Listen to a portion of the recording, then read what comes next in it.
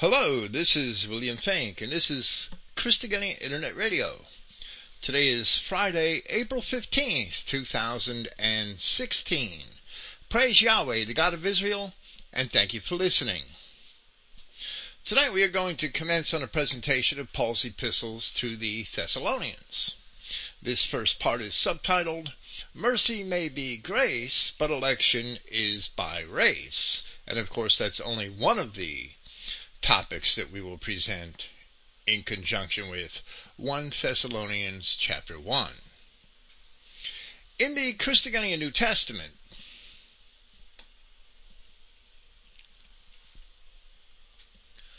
Thessalonians is spelled Thessalonians, and that is a transliteration of the way that it was spelled by the Greeks. And in our translations, we endeavored to maintain the Greek forms of at least most of the names. Maybe that's just a personal beef with me. I would detest being called Guillermo or something like that, simply because I was in some Spanish-speaking country. My name is William. Just don't call me late for dinner. Okay. Before speaking about Thessalonica, we will speak briefly about Thessaly, from whence came the name of the city. However, Thessalonica was not properly in Thessaly, at least so far as the borders of the Hellenistic and Roman periods were defined. We spoke of these places in our Acts chapter 17 presentation 2.5 years ago, and noticed a minor error which we shall correct tonight. Thessaly was the part of central mainland Greece north of ancient Attica, Boeotia, and Euboea, with Epirus to the west and Macedonia to the north. The Aegean Sea was on the east. It must be noted that in ancient times, the Greek provinces never really had definite borders. They more or less described the somewhat fluid areas of habitat of the Greek tribes, which occupied greater or lesser territory as their populations or their military strength either increased or diminished over time. As Macedonia increased in political power, the perceived territory of adjoining regions, such as Thessaly and Thrace, was diminished. Strabo, in the 9th book of his geography, tells us that Thessaly was in early times populated by the same Phoenicians who built the Greek city of Thebes. There was even a river in the area named Phoenix. However, the Pelasgians were imagined to have inhabited the area originally, even before the mythical flood of Deucalion, after which they were said to have been driven out by the Greeks. Strabo says later in that same book, now the largest and most ancient composite part of the Greeks is that of the Thessalians, who have been described partly by Homer and partly by others. And of course, Macedonia did not exist as a political entity in the period of which Homer had written. There are ancient connections between the inhabitants of Thessaly and Aeolia, a region on the coast of Anatolia near the Troad, which included a group of islands in the adjoining sea. Certain peoples of Thessaly, namely the Magnesians and the Aeonians, are said to have been Aeolian in origin. We discussed the background of the Macedonians here 2.5 years ago, presenting Acts chapter 16, and again in our much more recent opening presentation of the epistle to the Philippians just a couple of months ago, so we will not repeat it. For now, it should suffice to say that the people of Macedonia shared an origin quite in common with those of Thessaly. Thessaly became part of the Macedonian kingdom from the middle of the 4th century BC and was later part of the Roman province of Macedonia during the Hellenistic period. a very much enlarged Macedonia was split into 4 administrative districts.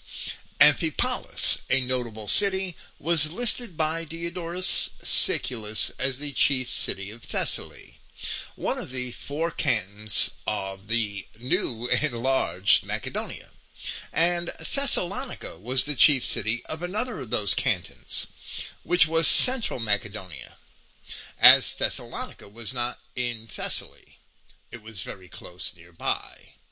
The remaining 2 were Pella in the east and Pelagonia in the west.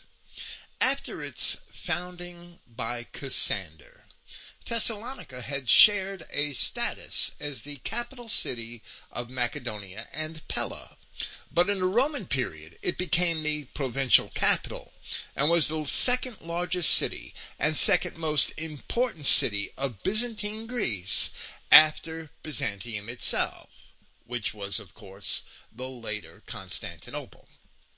Thessalonica, the city, was built on the site of a smaller city and much more ancient city called Thermae, or also, in some Greek writers, Therma. In ancient times, both Herodotus and Thucydides had mentioned Therma, and as Strabo and others later described it, it was the city upon which Thessalonica was built. At one point in his account of the Peloponnesian War, Thucydides remarked that an Athenian army coming into Macedonia found an earlier army which had taken control of Therma.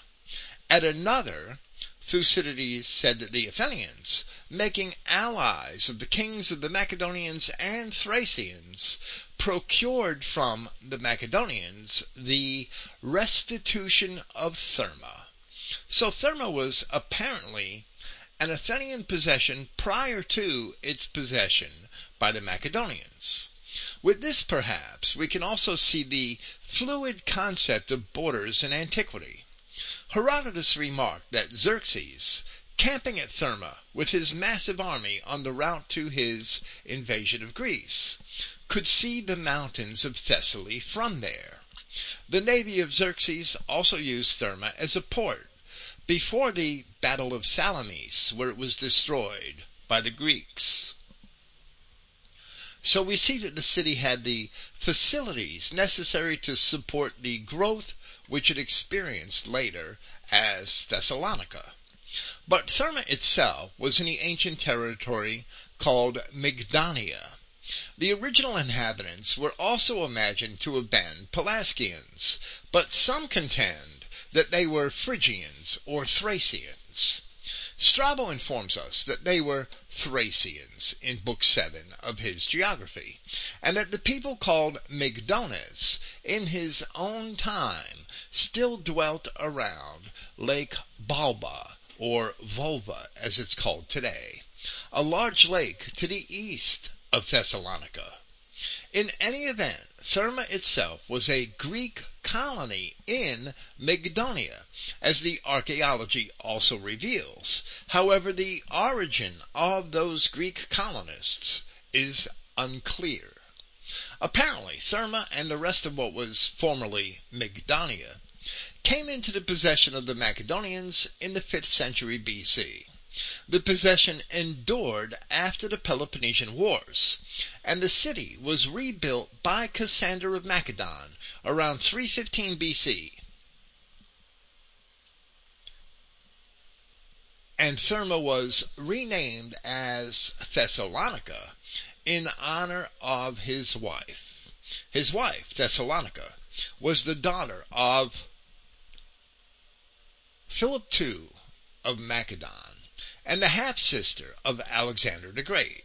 Her name, Thessalonica, means Thessalian victory, and she was said to have been born on the day of the Battle of Crocus Field, where about 353 BC, the Macedonians had defeated the Phocians and were assured the possession of Thessaly. So Thessalonica was named to commemorate the final Macedonian conquest of Thessaly, and the city founded on the site of Therma in nearby Mygdonia by Cassander was later named after her.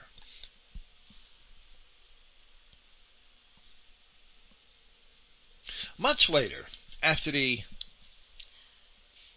Battle of Philippi, in the wars of the Second Triumvirate against Julius Caesar's assassins, had ended with the victory of Octavian and Antony about 42 BC, Thessalonica was made a free city. The designation meant that it was self-governed, a self-governed city within the empire, as Athens was also a free city, and it elected its own rulers and magistrates rather than have them appointed by Rome. The Christian assembly which Paul founded there, as it is described in Acts chapter 17, was later the recipient to at least two of Paul's epistles, now known as First and Second Thessalonians in our Bibles. It is evident that those epistles were written within a very short time of each other, and that the first seems to have been written from Corinth, for which we may compare the text of 1 Thessalonians chapter 3 verse 6 with Acts chapter 18 verse 5.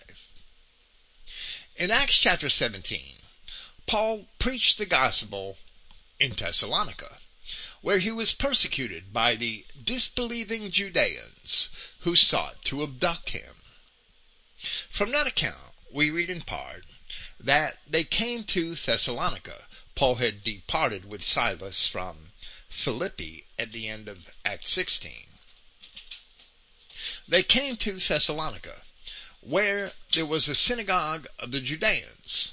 And Paul, as his manner was, went in unto them, and 3 Sabbath days, which is over the course of 3 weeks, reasoned with them out of the Scriptures, opening and alleging that Christ must needs have suffered, and risen again from the dead, and that this was Jesus whom I preach to you. This Jesus whom I preach to you is Christ. And some of them believed, and consorted with Paul and Silas, and of the devout Greeks a great multitude, and of the chief women not a few. But the Judeans, who believed not, moved with envy, took unto them certain lewd fellows of the baser sort, and gathered a company, and set all the city on an uproar. So Paul and Silas went to Beroia, or Berea, a city very much near to Thessaly, and were preaching the gospel there. Then, as we read in Acts chapter 17, in verse 13, but when the Judeans of Thessalonica had knowledge that the word of God was preached of Paul at Berea, they came there also, and stirred up the people. And then immediately the brethren sent away Paul to go, as it were, to the sea. But Silas and Timotheus abode there still, meaning they stayed at Berea. So Paul was sent away by Timothy and Silas, who remained in Macedonia. And, as we shall soon see, it is evident that Timothy and Silas again contacted those in Thessalonica who had accepted the gospel. Paul went on to Athens and then Corinth without Timothy and Silas. In Acts 18:5, Paul was in Corinth for the first time, and shortly after his arrival, the record says, and when Silas and Timotheus were come from Macedonia, Paul was pressed in the Spirit and testified to the Judeans that Jesus was Christ. Later, where it is apparent that Paul must be writing his epistle from Corinth, Paul is reflecting on their arrival, on the arrival of Timothy and Silas from Macedonia, where we read in 1 Thessalonians 3:6, "But now when Timotheus came from you unto us, and brought us good tidings of your faith and charity, and that ye have good remembrance of us always, desiring greatly to see us, and we also to see you. Therefore, brethren, we were comforted over you in all our affliction and distress by your faith." So Paul wrote 1 Thessalonians while he was in Corinth. And since all of Paul's other epistles can be dated with relative certainty, as we have done here, it is evident that they all follow these 2 epistles to the Thessalonians. Therefore,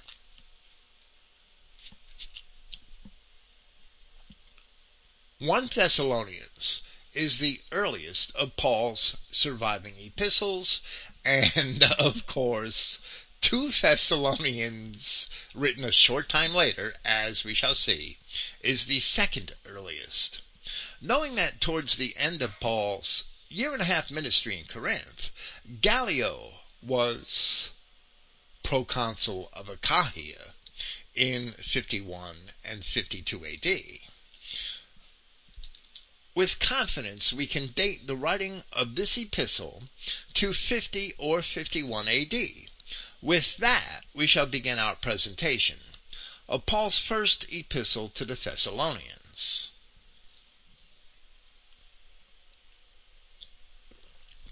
Paul and Silvanus and Timotheus, to the assembly of the Thessalonians, among the number of Yahweh, or literally, in God. The Father and Prince Yahshua Christ, favor to you and peace from Yahweh our Father and Prince Yahshua Christ. The Codex Vaticanus, and this might be my only lengthy translation or note on the manuscripts tonight, the Codex Vaticanus ends this verse at the word peace, wanting the remainder, so some of the newer translations follow that. That's because the text of the Nestle Aland Novum Testamentum Graece follows that codex in both its 27th and 28th editions. Our text, which has the words from Yahweh our Father and Prince Yahshua Christ at the end of the verse, follows the Codices Sinaiticus Alexandrinus, Claromontanus, which only wants the word our, so it differs slightly, the Codex Freerianus, and the majority text.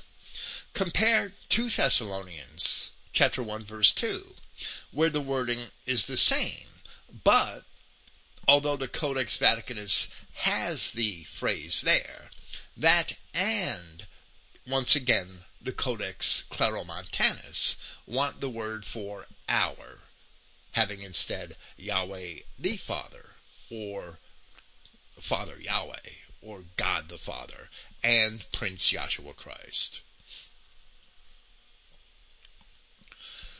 Silas is Paul's constant companion in the events recorded by Luke in Acts chapters 15 through 18.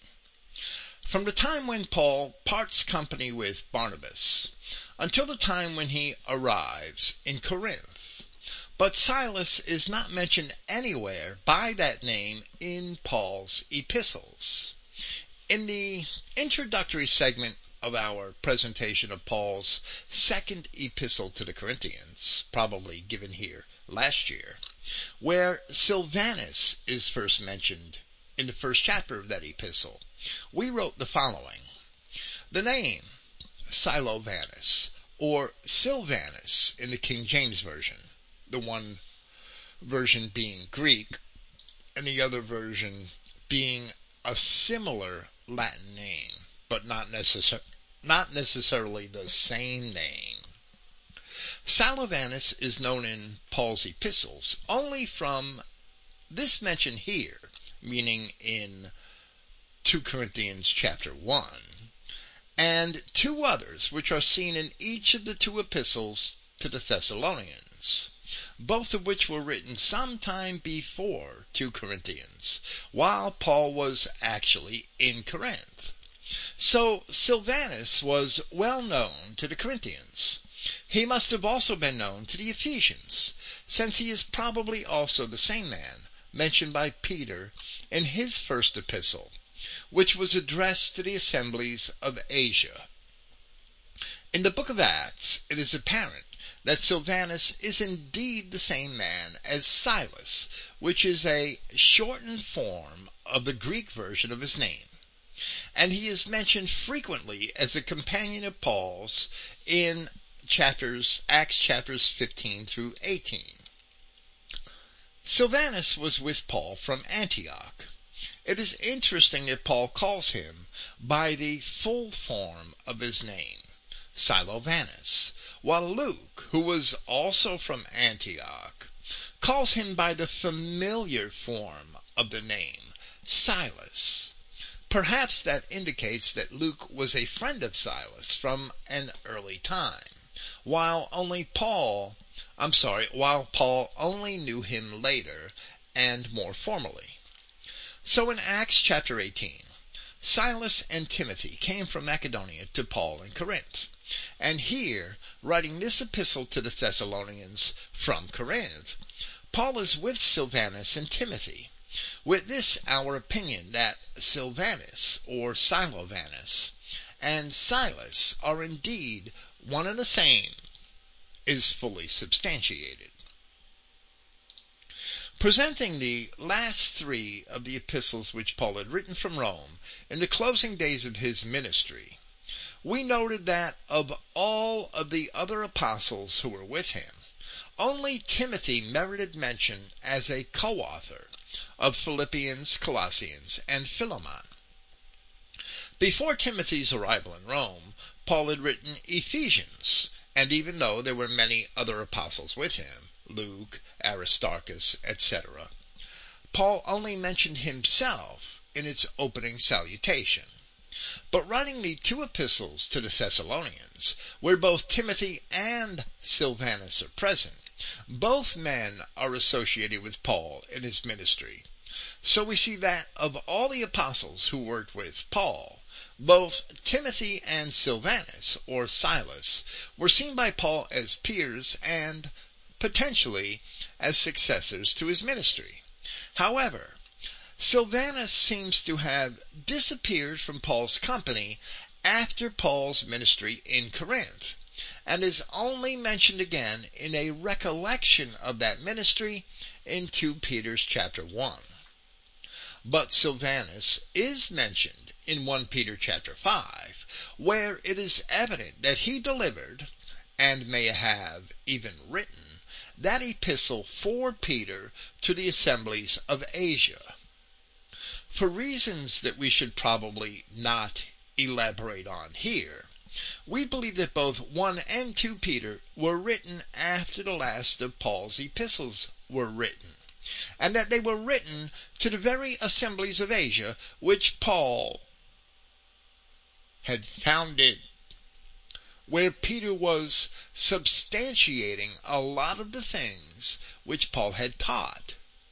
We believe that this is the same Silvanus, because Paul Silvanus was certainly familiar to the assemblies of Asia, to which Peter was writing, and Peter called the Silvanus in his epistle, in 1 Peter chapter 5, a faithful brother to those same assemblies, as if they had known him intimately. And they may have known him better than Peter himself, where Peter added the words, "as I suppose," meaning that Peter did not know Silvanus as well. For whatever reason, Paul did not mention Silvanus in his second epistle to Timothy, where he updated him on many of the other men with whom he had worked or whom he had encountered in the past. So far, we have discussed the things that we can know, or at least that we can safely infer. Anything more we can only conjecture, And here we will take a brief liberty to do that. Since Mark was also mentioned in the company of Peter when he wrote that first epistle, perhaps Silvanus was not mentioned in 2 Timothy because Timothy, Silvanus, and Mark were all in company when 2 Timothy was written.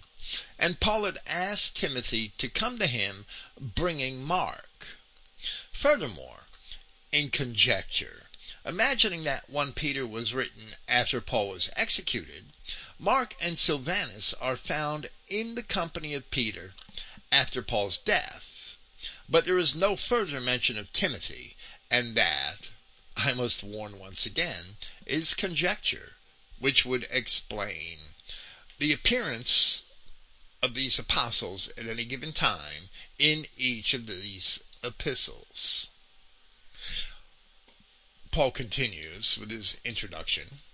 We are thankful to Yahweh, always concerning all of you, making mention at our prayers. The majority text and other manuscripts interpret the words of you, making mention of you at our prayers, incessantly recalling your work of the faith, and labor of the love, and endurance of the hope of our Prince Yahshua Christ, before Yahweh, even our Father, knowing, brethren beloved, your election by Yahweh.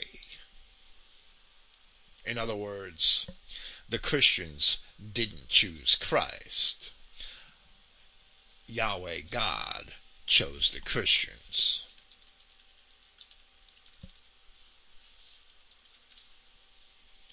Elsewhere, Paul used this same word, ekloge, which is also usually translated as election in the King James Version.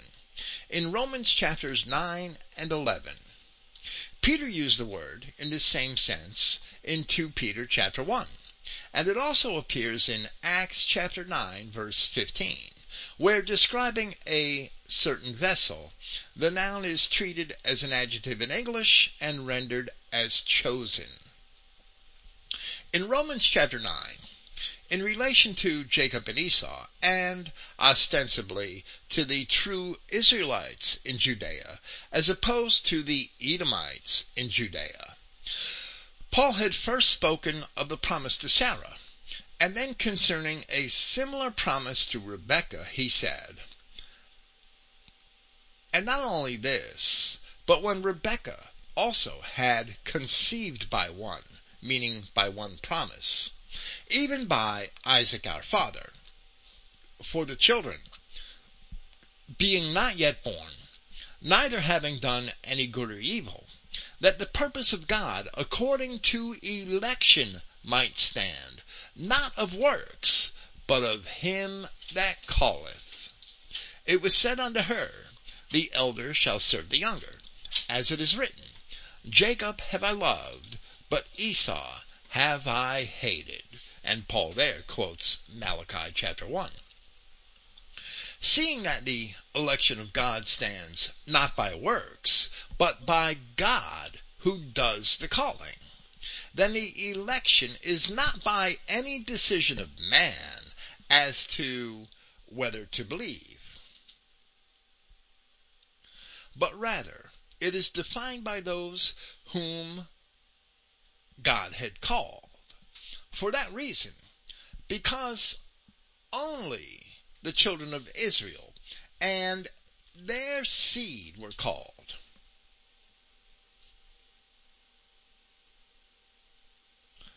Election is by birth and not by choice. The entire context of the epistle to the Romans proves that the Romans were indeed among the descendants of Jacob, as Paul mentioned, our father Isaac, in this passage from Romans just cited. Later, in the same chapter, Paul had quoted Hosea in this regard, where he had written, as he saith, meaning as God says, as he saith also in Hosea, or Hosea, I will call them my people, which were not my people, and her beloved, which was not beloved. And it shall come to pass, that in the place where it was said unto them, Ye are not my people, there shall they be called the children of the living God. Hosea was speaking those words to the ancient children of Israel who were being punished by God, where it says that they would be not my people, and promising them a future reconciliation, where it says that in the place where it was said unto them, not unto anybody else, but unto them, meaning the punished children of Israel, Ye are not my people, there shall they be called the children of the living God. This was true of the Romans in Rome, and here it is true of the Thessalonians in Thessalonica, who were evidently a mixed population of Macedonians, Romans, and others of the tribes of the Greeks that in large part had indeed descended from the ancient children of Israel. It is through the gospel of Christ that the children of Israel were to be called to obedience, and their obedience would demonstrate that they are the children of God. For that reason, the Word of God says in Isaiah chapter 45, For Jacob my servant's sake, and Israel mine elect, I have called thee by thy name, I have surnamed thee, though thou hast not known me, as the Thessalonians and the Romans did not. I am Yahweh, and there is none else. There is no God beside me. I girded thee, though thou hast not known me. Isaiah can't be talking about Jews. That they may know from the rising of the sun and from the west that there is none beside me. I am Yahweh, and there is none else. Likewise, it says in Isaiah chapter 41, But thou, Israel, art my servant, Jacob, whom I have chosen, the seed of Abraham my friend. Thou, whom I have taken from the ends of the earth, and called thee from the chief men thereof, and said unto thee, Thou art my servant. I have chosen thee, and not cast thee away, even though they were scattered to the ends of the earth. Then it says, further on in Isaiah 44, Yet now hear, O Jacob my servant, and Israel whom I have chosen. Thus saith Yahweh, that made thee, and formed thee from the womb, which will help thee. Fear not, O Jacob my servant, and thou, Jeshurun, whom I have chosen. For I will pour water upon him that is thirsty, and floods upon the dry ground. I will pour my spirit upon thy seed, and my blessing upon thine offspring. And they shall spring up as among the grass, as willows by the watercourses. All of these words in Isaiah were written to an Israel which was being carried off in captivity by the Assyrians as punishment for their sins. Because the Romans, to whom Paul wrote, had accepted the gospel of Christ, Paul commended them in the closing verses of his epistle, telling them that your obedience is come abroad unto all men. I am glad, therefore, on your behalf.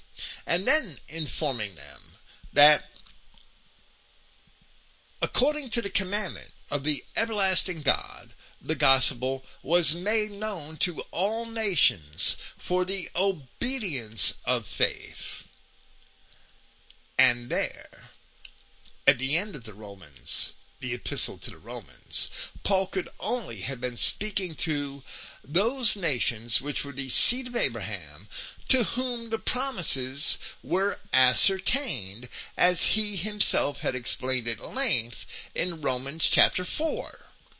In one, that the promise was sure to all the seed, that same seed of Isaiah chapter 44.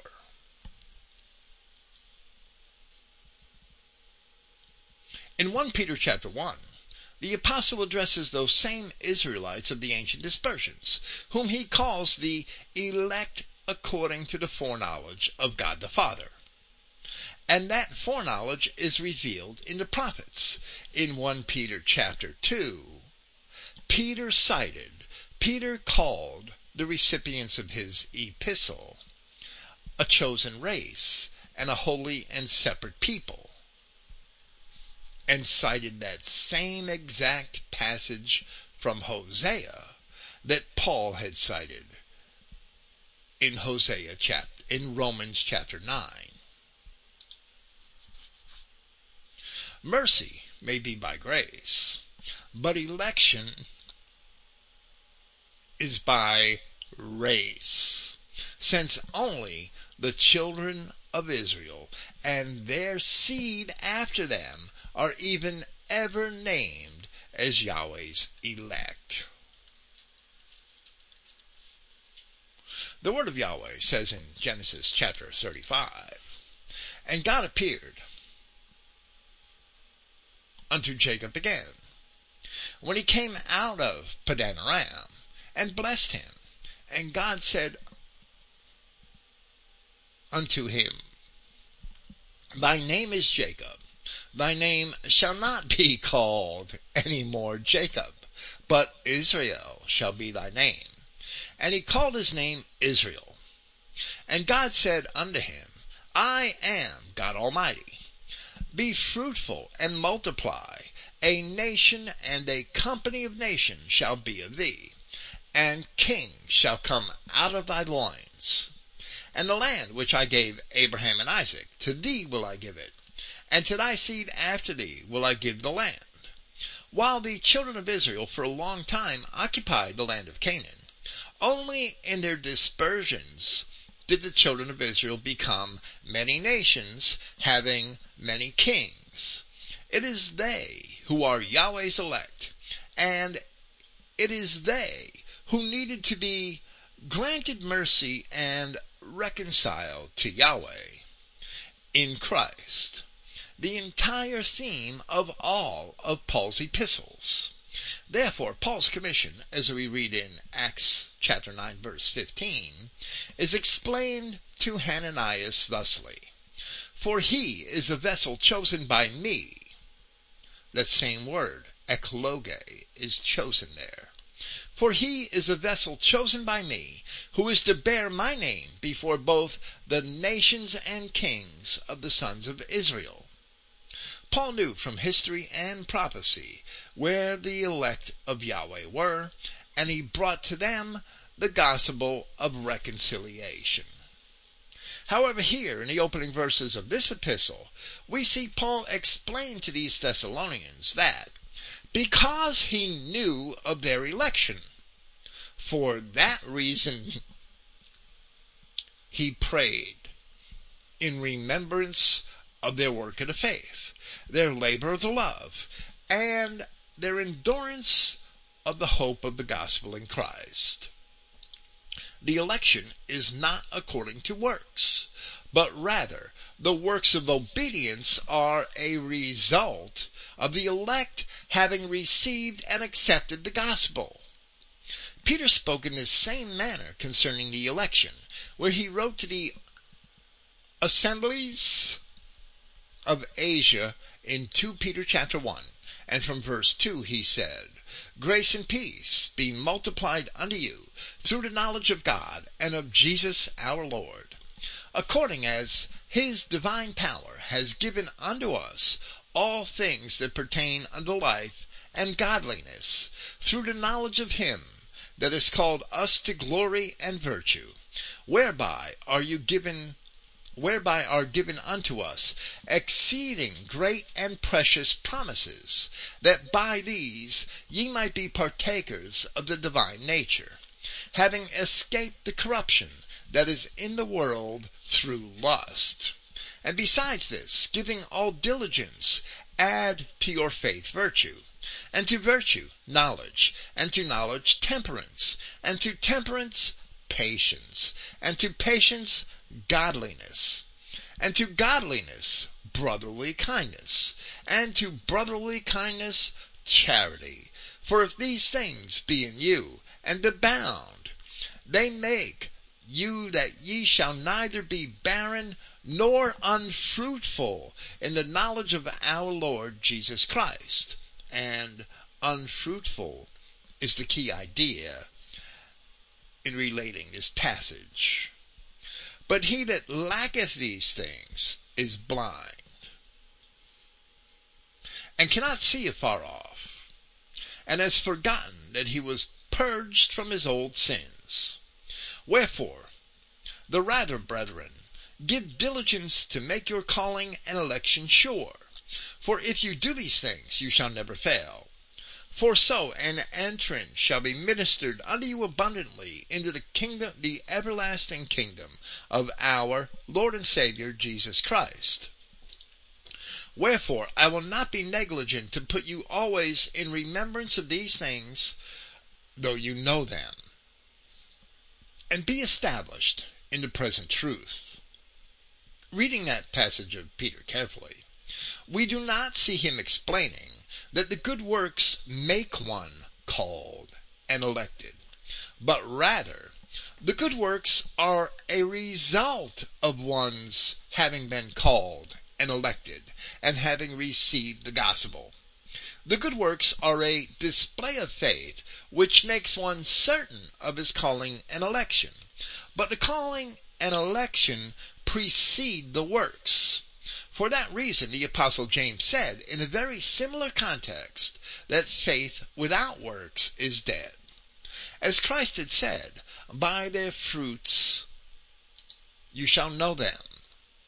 Here Peter informs us that a departure from lust and an exhibition of diligence, virtue, knowledge, ostensibly knowledge of the Word of God, temperance, patience, piety, brotherly kindness, and brotherly love causes Christians to abound, so that they would not be unfruitful. This is the obedience of which Paul speaks, and it results from keeping the commandments of Christ. Keeping the commandments of Christ and loving one another because of the common calling and election which all of the children of Israel share. Then one will not be found unfruitful, and one bears fruit for Christ. Here we see that this is also the substance of Paul's preaching of the gospel, where he continues, because our good message, or gospel, has come to you not only in word, but also in power and in the Holy Spirit, and with much certainty, just as you know how we have been among you for your sake, and you have become imitators of us and of the Prince, accepting the word in much tribulation with joy of the Holy Spirit. So to follow Christ is to become an imitator of Christ. Becoming imitators of the apostles and of Christ, the Thessalonians had returned to the obedience to the faith from which their ancient ancestors had departed, from the laws of Yahweh their God found in the Old Testament. This was the entire purpose of the calling described in Isaiah, to call Yahweh's elect back to the sheepfold, as Christ had said, my sheep hear my voice, and I know them, and they follow me. Concerning Christ, the children of Israel are depicted as saying in the words of the prophet Isaiah, that all we like sheep have gone astray. We have turned every one to his own way, and Yahweh has laid on him the iniquity of us all.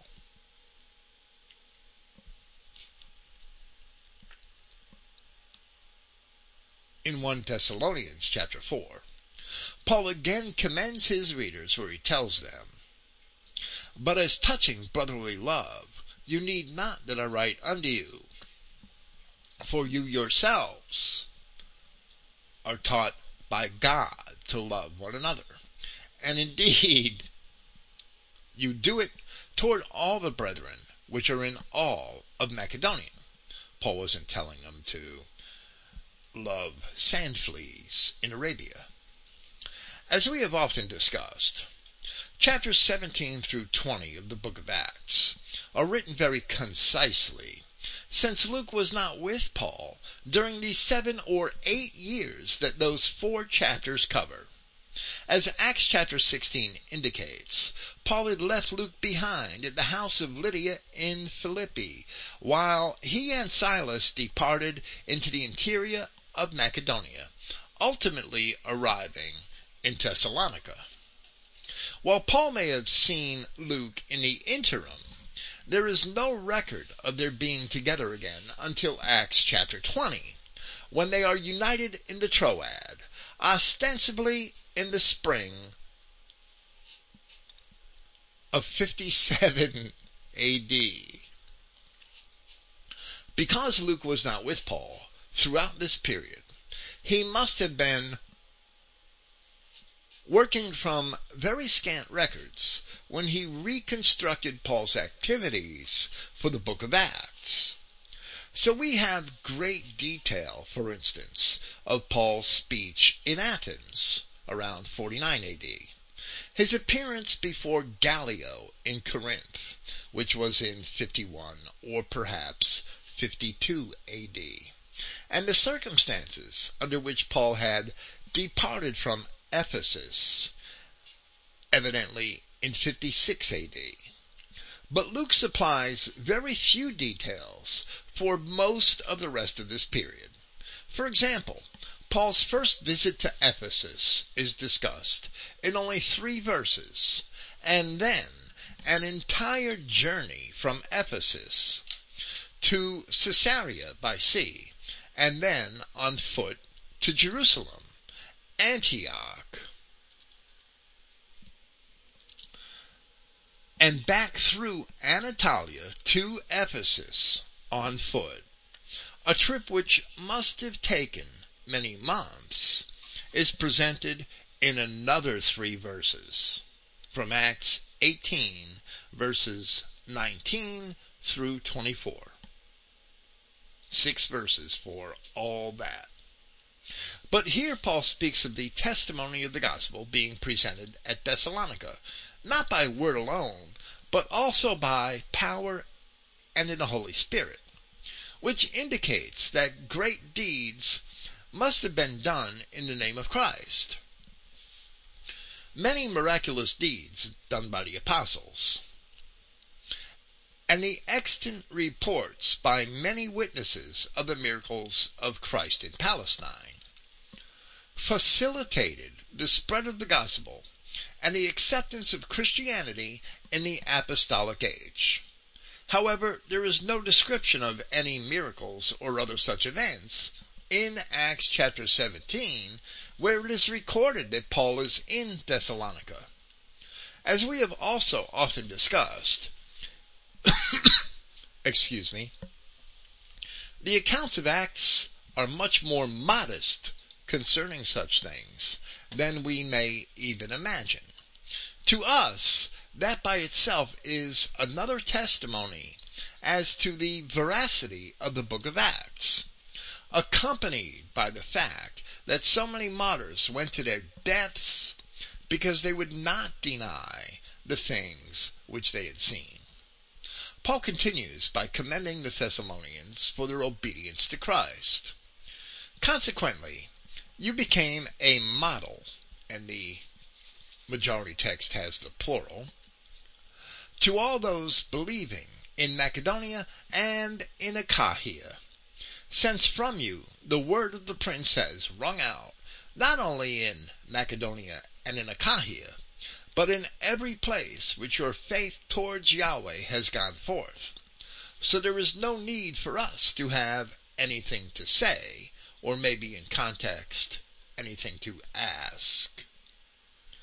Excluding the several Greek provinces in Anatolia, which are all mentioned in Scripture, and the Greek states in Sicily and Italy, ancient Greece proper in Europe was divided into 3 provinces by the Romans, which are Achaia, Macedonia, and Epirus. The first two are mentioned often in Paul's epistles and in Acts. But Epirus is not at all mentioned by name in Scripture. However, as we had discussed at length, presenting the opening segment of Paul's second epistle to the Corinthians, that epistle must have been written from Nicopolis in Epirus. The reference to Christians in Macedonia here would include the assembly at Philippi, and the reference to Achaia would include the assemblies at Corinth. However, it is evident in several places in the records of Paul's travels that even while there are no surviving epistles specifically addressed to any others, there are indeed other Christian assemblies in Macedonia and Achaia. In chapter 4 of this epistle, Paul mentions all the brethren which are in all Macedonia, and in 2 Corinthians chapter 1, all the saints which are in all Achaia. So there are ostensibly many more Christians in these provinces than those of the larger towns to which Paul had written his surviving epistles. Here he assures the Thessalonians that the reports of their own faith were known by all these other Christians in other places, and therefore Paul and his fellows had no need to say anything to them, or perhaps to ask anything of them concerning their continuance in the faith. He then encourages them by elaborating on those reports of their acceptance and practice in the faith, which had come to them through the other Christian assemblies, where he says that, for they themselves around us have reported what sort of reception we had with you, and how you have turned to Yahweh from idols to serve a living and true God.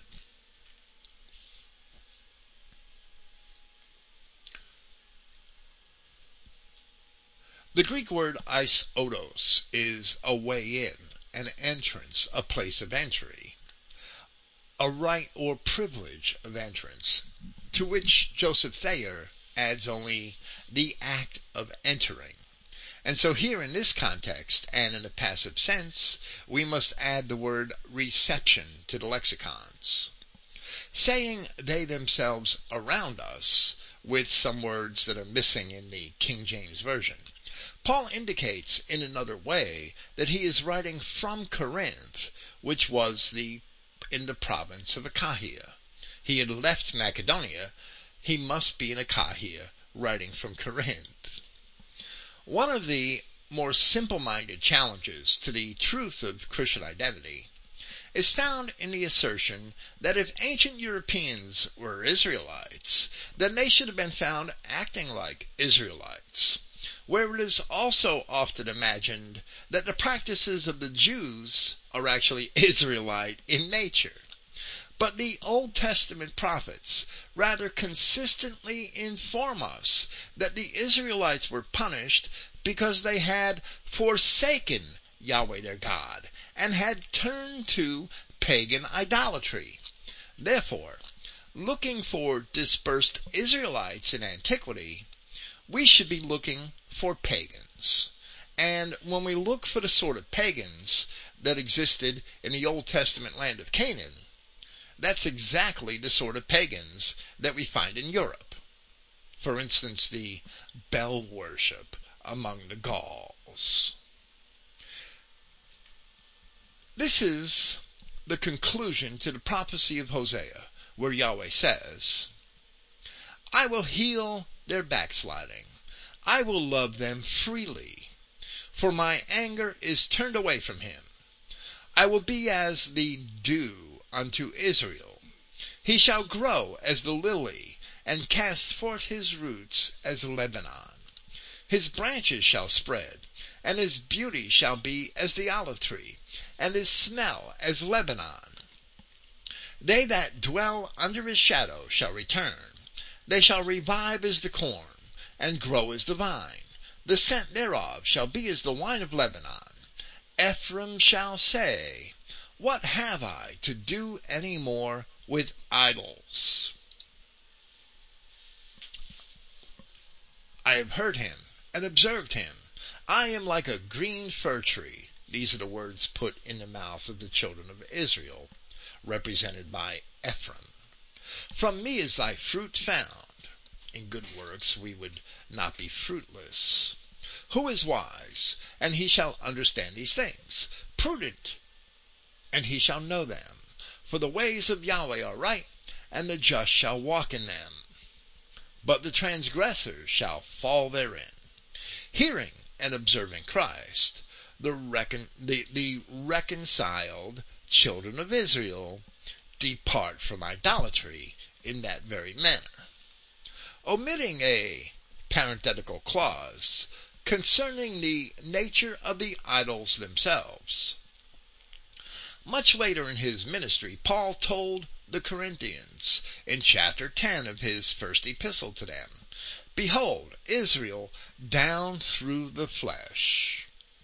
Katasarche can also be translated according to the flesh. The King James Version has after the flesh, which is fine too. This is Israel after the flesh, meaning the children of Israel in the very same genetic flesh that the ancient children of Israel had. Behold, Israel down through the flesh are not those who are eating the sacrifices partners of the altar. Rather, that whatever the nations sacrifice, they sacrifice to demons, and not to Yahweh. Now, I do not wish for you to be partners with demons. Likewise, Paul had told the Corinthians themselves in chapter 12 of that same epistle, "You know that you were once a people being taken away with yourselves, as you had been taken away to dumb idols." Paul had already told them that their own ancestors had been with Moses in the Exodus.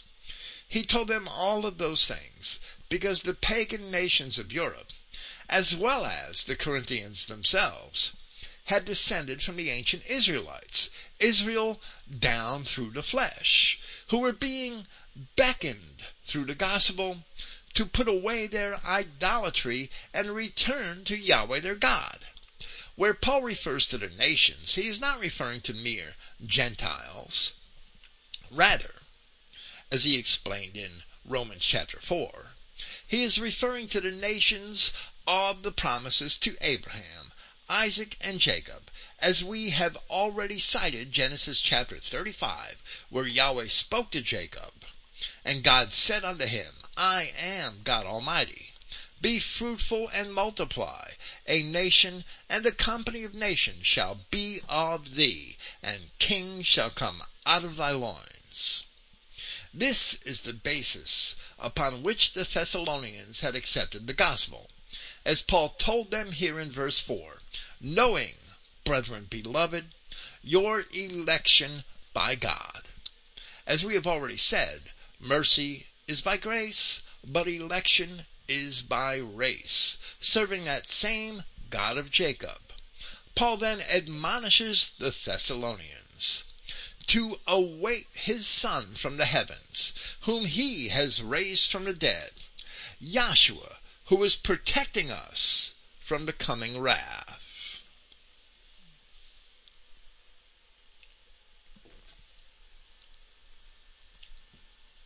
Later, Paul writes in chapter 5 of this epistle, "Because Yahweh has not ordained us for wrath, but for the acquisition of preservation through our Prince Yahshua Christ, who died on behalf of us, that whether we would be alert, or perhaps awake, meaning not being dead, or we would sleep, together with him we would live." And of course, we have a big problem with the walking dead. To await his Son from the heavens. Paul of Tarsus taught a literal and very physical return of Yahshua Christ, just as it is indicated in Acts chapter 1, where it describes the ascension of Christ, and it says, "And when he had spoken these things, while they beheld," meaning the apostles, "he was taken up, and a cloud received him out of their sight. And while they looked steadfastly toward heaven as he went up, behold, 2 men stood by them in white apparel, which also said, You men of Galilee, why stand you gazing up into heaven? This same Jesus, which is taken up from you into heaven, shall so come in like manner as ye have seen him go into heaven." In relation to this, Paul writes in chapter 4 of this first epistle to the Thessalonians, "For this we say to you, by word of the Prince, that we, the living, those left remaining until the coming of the Prince, no way would come before those who have fallen asleep. Because the Prince himself, with a command, by a chief messenger's voice, and with a trumpet of Yahweh, shall descend from heaven, and those dead among the number of the anointed shall rise up first." There are many identity Christians, even some of the most devout seeming, who deny these passages. And many of them imagine that Yahshua Christ had already returned symbolically, either with or in the person of Titus in 70 AD to destroy Jerusalem. If that were the case, why would Paul warn the Thessalonians about the coming return and wrath of Christ, that they needed to be preserved? They were like 500 or 600 miles away, 700 miles away from Jerusalem. What would they care? Thessalonica was not at all threatened in 70 AD. And if Paul was warning the Thessalonians, then how should we interpret all prophecy to be fulfilled by 70 AD? If all prophecy was going to be fulfilled by the destruction of Jerusalem, if the return of Christ was merely to destroy Jerusalem, why was Paul warning the Thessalonians at all? If they were bad boys, they were going to be sent to Jerusalem to be destroyed with the people in Jerusalem? That's ridiculous. The Apostle John had also taught that Christ would literally return to his people, where he warned in his first epistle that those who would seduce Christians to believe lies. And he said to them, "But the anointing which you have received of him abides in you, and you need not that any man teach you. But as the same anointing teaches you of all things, and is truth, and no lie, and even as it has taught you, you shall abide in him. And now, little children, abide in him, that when he shall appear, we may have confidence, and not be ashamed before him at his coming. If you know that he is righteous, you know that every one that doeth righteousness is born of him." It can be shown that this was written after 70 AD, but it's really immaterial, being ashamed at his coming, if his coming was in 70 AD, and if John was writing Christians in Ephesus, where John is reported by all accounts to have spent the closing years of his life. Why the hell is John talking about the coming of Christ and not being ashamed in Ephesus, not in Jerusalem, if the coming of Christ happened in 70 AD at Jerusalem in the person of Titus? What is the point? Why is John saying these things?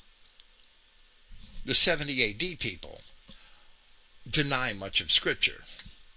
Evidently, Paul of Tarsus knew something more than all of the foolish men who presumed that 70 AD was the year which marked the end of all prophecy.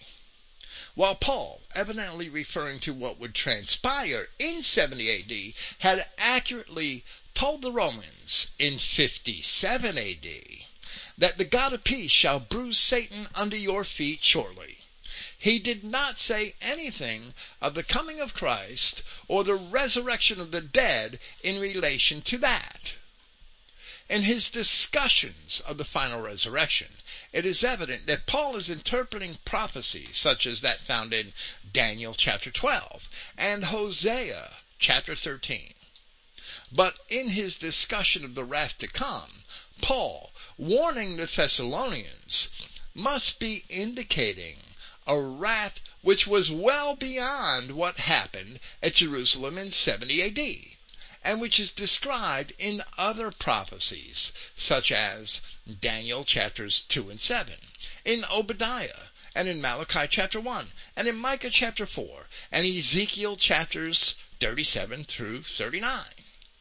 All of those chapters contain prophecies which were by no means fulfilled by 70 A.D. Daniel's fourth kingdom was not destroyed until the 5th century. As he warns the Thessalonians here, Paul consistently warned the Romans of the day of the wrath of God throughout his epistle to the Romans, but never indicated that the Romans had anything to fear when God would, as he told them, bruise Satan under your feet.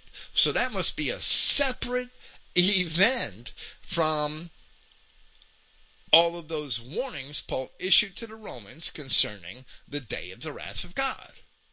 For the Romans, the wrath of God came when Rome was destroyed by the Goths. But for the Thessalonians, the wrath of God came in 1430 A.D., when the city was taken by the Ottoman hordes, and most of its inhabitants were either killed or enslaved. In the 14th century, the 1300s, the mostly Greek and Christian population of Thessalonica is estimated to have been between 100 and 150,000. It was bigger than London. After its capture by the Ottomans and the expulsion of the Jews from Spain, Sephardic Jews were invited to Thessalonica in large numbers. So, in 1500, the population was just over 20,000. From 100,000 to 150,000, it was just over 20,000. And in a census conducted in 1500, there were said to be 7,986 Greeks, so much for 100,000, 8,575 Muslims, and 3,770 Jews. But by 1519, the number of Sephardic Jews was said to be 15,715, over half of the city's population. Now Satan was bruised under the feet of Rome in 70 A.D., but Obadiah, Malachi, and many other prophecies concerning the mystery of iniquity and the wrath of God on his enemies have certainly not been fulfilled. In fact, as the scripture states, and as history proves, judgment must begin at the house of God, not with his enemies, meaning with his people, and not with a stone temple in Jerusalem. The Apostle Peter himself said this in his first epistle. For the time has come that judgment must begin with the house of God, and if it first begins at us, right there, Peter is defining the house of God as us, meaning the children of Israel, not the temple in Jerusalem. What shall the end be of them that obey not the gospel of God? Because their judgment's coming, but God's people get judged first. The house of God is still suffering that judgment, and they will until they repent and seek the kingdom of God. Those who think that all prophecy was fulfilled by 70 A.D. are actually denying the Word of God, and they are denying the ability of that Word to manifest itself in our ongoing and present reality. More wrath is coming, And as Paul asserts here, we can only hope to be preserved by remaining in Christ and keeping his commandments. Election is by race, but the mercy of God is by grace. And that grace is only extended in Christ. Thank you for listening. I will be here tomorrow night. Tentatively, and I say tentatively for various reasons that I may not explain yet, tentatively with part 2 of our series, Johann Reuchlin Revisited. Praise Yahweh, and good night.